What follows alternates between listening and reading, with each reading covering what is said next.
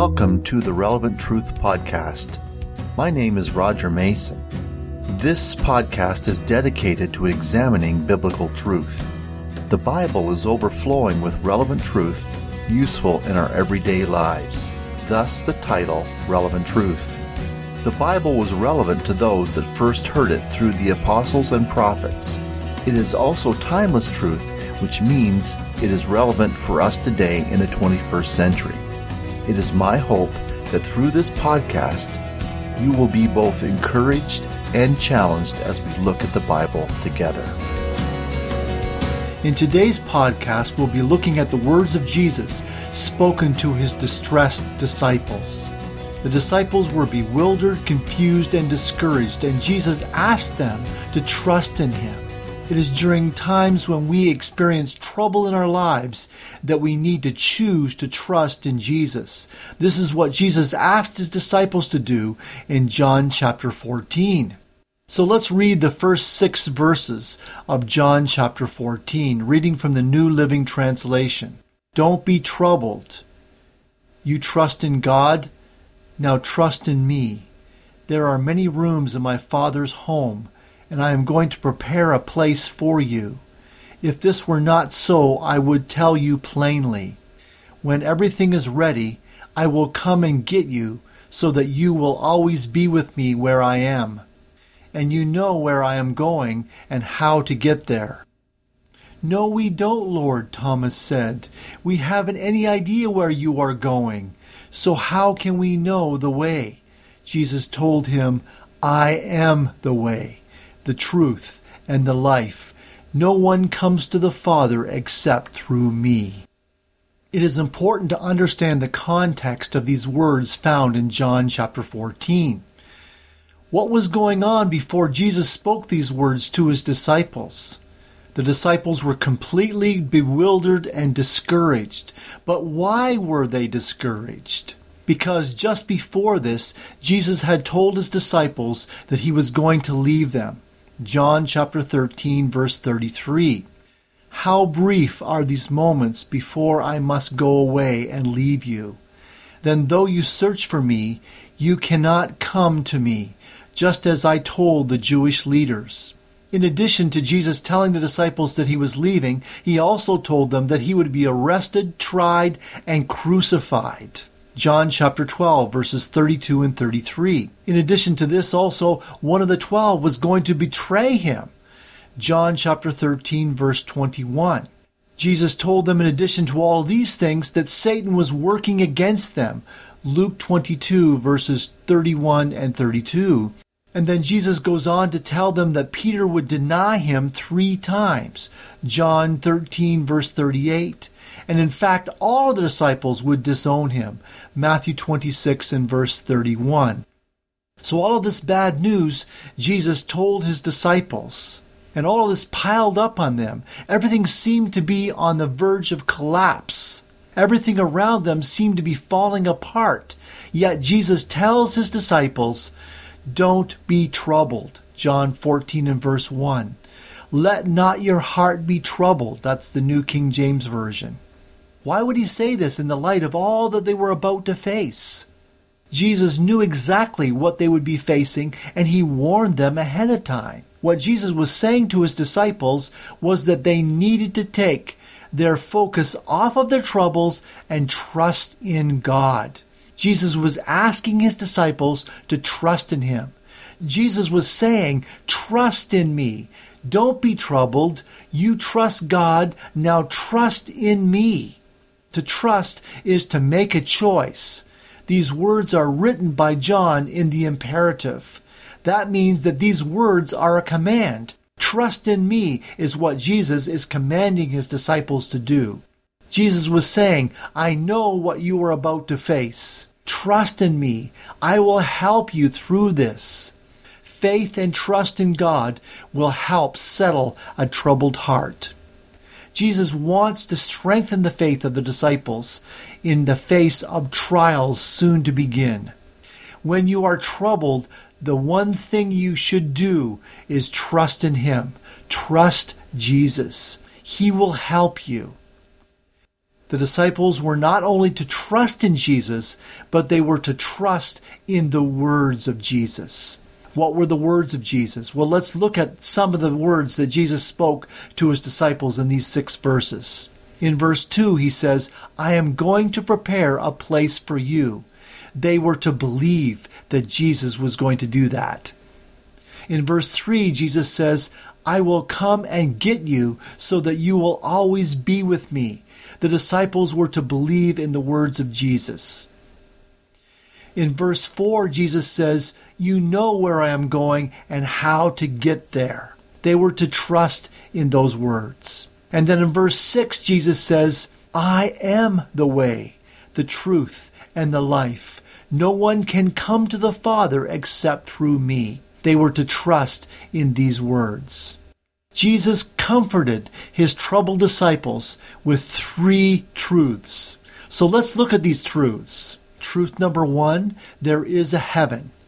Verse 2, there are many rooms in my Father's home, and I am going to prepare a place for you. If this were not so, I would tell you plainly. That's John 14, verse 2 in the New Living Translation. Let's read it in the New King James Version. In my Father's house are many mansions. If it were not so, I would have told you. I go to prepare a place for you. The Father's house, or the Father's home, is a reference to heaven. The New King James Version says, in my Father's house are many mansions. The New Living Translation says, there are many rooms in my Father's home. The best translation that I've found is in the New American Bible. It says, in my Father's house are many dwelling places. The word translated mansion or home is best translated dwelling place.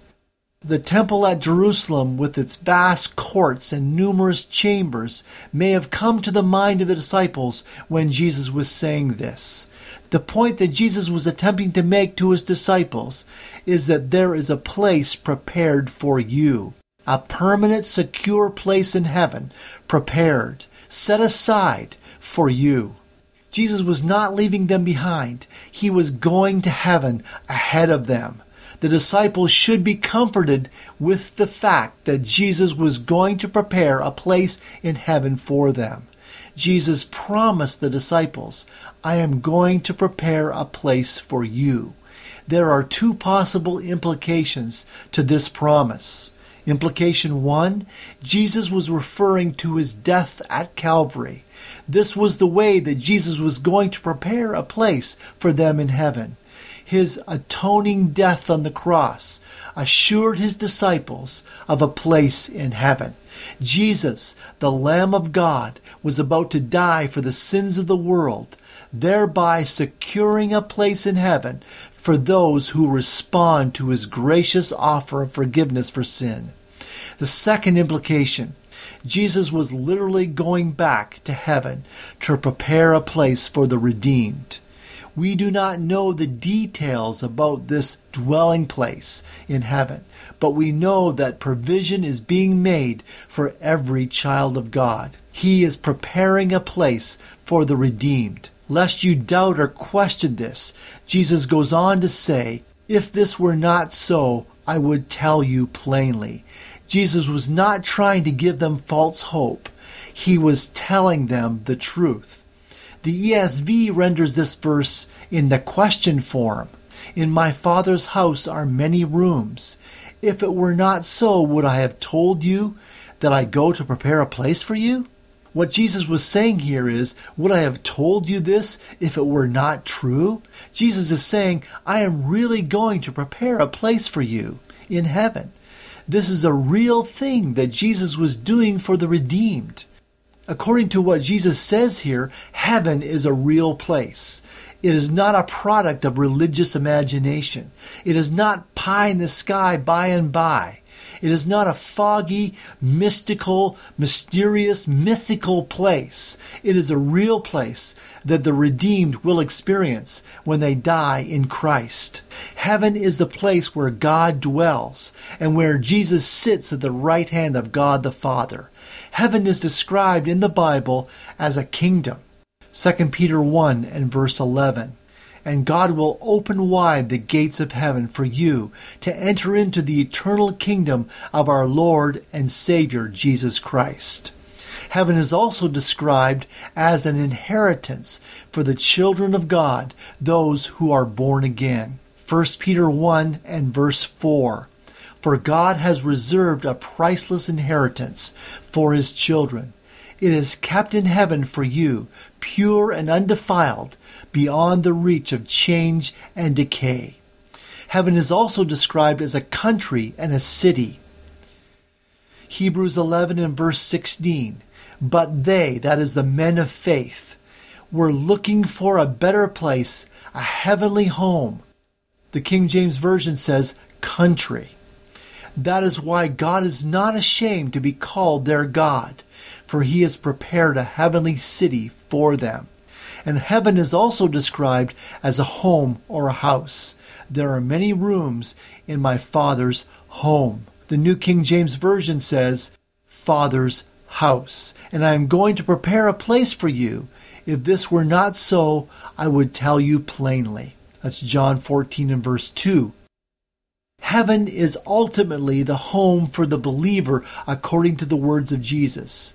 There is at least 124 references to heaven in the Gospels. The Bible clearly tells us that there is a heaven.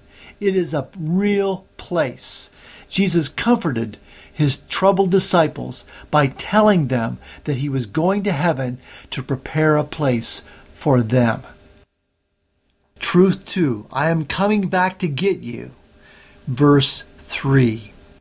When everyone is ready, I will come and get you so that you will always be with me where I am. Jesus told His disciples that He would come back. Not only that, but Jesus told His disciples that He would come back to get them. Both the Old Testament and the New Testament are filled with promises of Christ's second coming. There is 1,845 references to it in the Old Testament. A total of 17 Old Testament books give it prominence. Out of the 260 chapters in the New Testament, there are 318 references to the second coming of Christ. That is, 1 out of every 30 verses in the New Testament speak of the second coming of Christ. Our text is one of those New Testament scriptures that support the idea that Jesus will return to this world to claim the redeemed people of God. At the second coming of Christ, those who have died in faith will be resurrected from the grave and be received by Jesus when He returns. To us, death appears to be final. Death is the end of life on earth. But according to the teachings of Scripture, death is the entrance into eternity. The word cemetery comes from the Greek word which means sleeping place, because to the Christian, the death of the redeemed was temporary. To the Christian, death is not final. The death of a believer in Christ is temporary because they are awaiting the day of resurrection, when Jesus returns. Jesus said to His disciples, I will come and get you. This promise includes all of His disciples in all ages. That includes us, His disciples that live today. Jesus will not fail to keep His promise and return for everyone who has believed in Him, the living and the dead in Christ. This is a personal, literal return of Jesus to this world. This is the promise that should bring hope to troubled hearts. There will be a resurrection day when all of the redeemed will be reunited. There will come a time in the future when the Lord Jesus Christ will come back. Those who have died in faith will be raised, and the living who know Christ will be changed. Jesus will take this redeemed host home to heaven. And now, brothers and sisters, I want you to know what will happen to the Christians who have died so that you will not be filled with sorrow like people who have no hope. For since we believe that Jesus died and was raised to life again, we also believe that when Jesus comes, God will bring back with Jesus all the Christians who have died. I can tell you this directly from the Lord. We who are still living when the Lord returns will not rise to meet him ahead of those who are in their graves. For the Lord himself will come down from heaven with a commanding shout, and with the call of the archangel, and with the trump call of God. First, all of the Christians who have died will rise from the graves, and together with them we who are still alive and remain on the earth will be caught up in the clouds to meet the Lord in the air and remain with him forever. So comfort and encourage each other with these words. That's 1 Thessalonians 4, verses 13 to 18. As surely as Jesus went away, he will come again. There will be a day when the dead in Christ will be resurrected. For those in Christ, death is not final, because there will be a resurrection.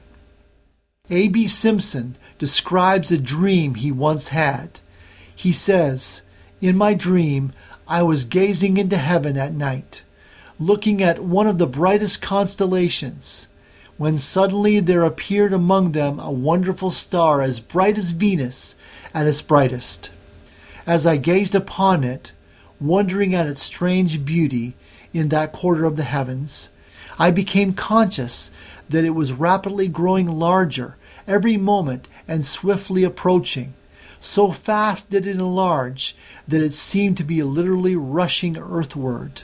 My whole being was stirred with the thought that some stupendous event was happening. Then there passed over my spirit in my dream a distinct consciousness that the Lord was coming, that this was the morning star and that he was just behind it. The best part of the dream was that it brought only rest and joy.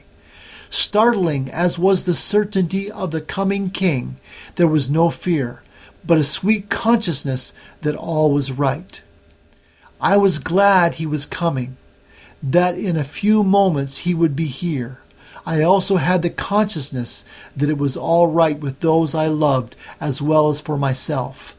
Just at that moment I awakened with a quiet sense that God had spoken to my heart with a personal message." That was A.B. Simpson, founder of the Christian Missionary Alliance Church. Jesus comforted his troubled disciples by telling them he was going to heaven to prepare a place for them. Jesus comforted his troubled disciples by telling them that he was going to come back and get them. Truth number 3, I am the way to the Father in heaven. Verses 4 to 6. And you know where I am going and how to get there. No, we don't know, Lord, Thomas said. We haven't any idea where you are going. So how can we know the way? Jesus told him, I am the way, the truth, and the life. No one comes to the Father except through me. That's John 14, verses 4 to 6 in the New Living Translation. Jesus said to his disciples, and you know where I am going and how to get there. Jesus insisted that the disciples knew the way to heaven. Jesus was going to depart for heaven, and the disciples knew the way to heaven. Jesus had spent 3 years teaching his disciples the way of salvation. The disciples had all the necessary information needed to find their way to heaven. So why were his disciples so confused and puzzled with this statement? Jesus was talking about heaven. You know I am going to heaven, and you know how to get there. Jesus came from heaven, and he was returning to heaven. For I have come down from heaven, not to do my own will, but the will of him who sent me. That's John 6 and verse 38, the words of Jesus. The disciples had all the right information. After all, Jesus had taught them for 3 years, but they were not putting it all together. It's like having all the puzzle pieces, but not putting them together. You can't see the picture because you haven't put all the pieces together yet. This is the place the disciples were in. They had all the right information. They just hadn't put it all together. Overwhelmed with grief at the prospect of Jesus leaving them, Thomas responds to the words of Jesus. "No, we don't know, Lord," Thomas said. "We haven't any idea where you are going. So how can we know the way?" Those are the words of Thomas. Thomas does not understand what Jesus is talking about. Thomas objects to what Jesus is saying. Since we don't know where Christ is going, how can we possibly know the way to get there? We can hear the frustration in Thomas's voice. No doubt, Thomas was expressing the doubt of the other 11 disciples as well. You also may be filled with confusion or perplexity at this time in your life, questioning what is happening. What are you doing, God? Jesus responds to Thomas's statement. Jesus told him, "I am the way, the truth, and the life. No one can come to the Father except through me." That's John 14 and verse 6. This statement makes it clear that Jesus is himself the way to heaven. He is not a way, he is the way. Jesus is that vital link between heaven and earth. Salvation is found in the person of Jesus Christ. To accept Jesus as your own is to have the eternal salvation of God. To have the Son is to have life. If you have the Son of God in you, you have eternal life. He who has the Son has life. He who does not have the Son of God does not have life. That's 1 John 5 and verse 12. The Lord Jesus is not just one of many ways. He is the only way. There is salvation in no one else. There is no other name in all of heaven for people to call on to save them. That's Acts 4 and verse 12. This truth is very offensive to many people because of the exclusive claim that Jesus makes here. Jesus is the only way to God, the only way to heaven, the one and only way. Jesus said, "I am the way, the truth, and the life." Jesus is the way to the Father and the way to heaven. Jesus is the truth. He is the embodiment of truth. He is the supreme truth above and beyond all truth that we can know here and now on earth or in heaven. Jesus is the truth. Jesus is the life. He is the source of all life, both physical and spiritual, both temporal and eternal. To know Jesus is to know the way. To know Jesus is to know the truth. To know Jesus is to know the life. Those who receive him have eternal life because he is the life. No one can come to the Father except through me. We can only have access to the Father through Jesus Christ. The way to God is not by following the 10 Commandments or the Golden Rule or by church membership or by living in such a way that your good deeds outweigh your bad deeds. You may have heard, it does not matter what you believe as long as you are sincere. God won't reject you if you are sincere. You can be sincere, but you can also be sincerely wrong. You may have heard all religions have some good in them, and they all ultimately lead to heaven. Both of these statements are false. There was a nurse on night duty at a hospital who by mistake gave a lethal dose of wrong medicine to a little boy. Her error was not detected until it was too late to save his life. Was she not sincere in what she did? Certainly. Was she not conscientiously performing her duties? Certainly. But she was sincerely wrong. She was conscientiously wrong. Many people sincerely say, all religion ultimately leads to heaven, or let your conscience be your guide. If your conscience tells you a thing is all right, it must be okay. But all religions do not lead to heaven. There is only one way to heaven according to the words of Jesus. And Jesus said it, I am the way, the truth, and the life. No one comes to the Father except through me. John 14 and verse 6. Jesus comforted his troubled disciples by telling them that he was going to heaven to prepare a place for them. Jesus comforted his troubled disciples by telling them that he was going to come back and get them. Then Jesus troubled his disciples by telling them that they knew the way to heaven because Jesus had told them through his teachings. Clear and simple, we learn from this passage of Scripture that Jesus is the way. If you are unsure about your eternal destiny, know this, that Jesus is the way. When you know Jesus as your Lord and Savior, you know the way to heaven. To know Jesus is to know the way. To know Jesus is to know the truth. To know Jesus is to know life. Those who receive him as Savior have eternal life because he is the life. How can we know the way? The answer Jesus gives Thomas to this question is this: I am the way, the truth, and the life. No one comes to the Father except through me.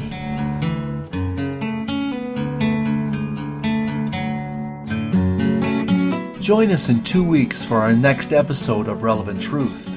Never miss an episode of the podcast by subscribing on iTunes. If you like this podcast, why not rate and review the podcast on iTunes? There is a website you could visit, relevanttruthpodcast.com, where you can find an archive of all of these messages and also book recommendations.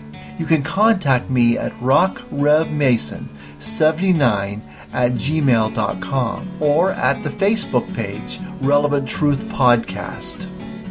The music used in this podcast was produced by my son, Brent Mason. Thanks for listening.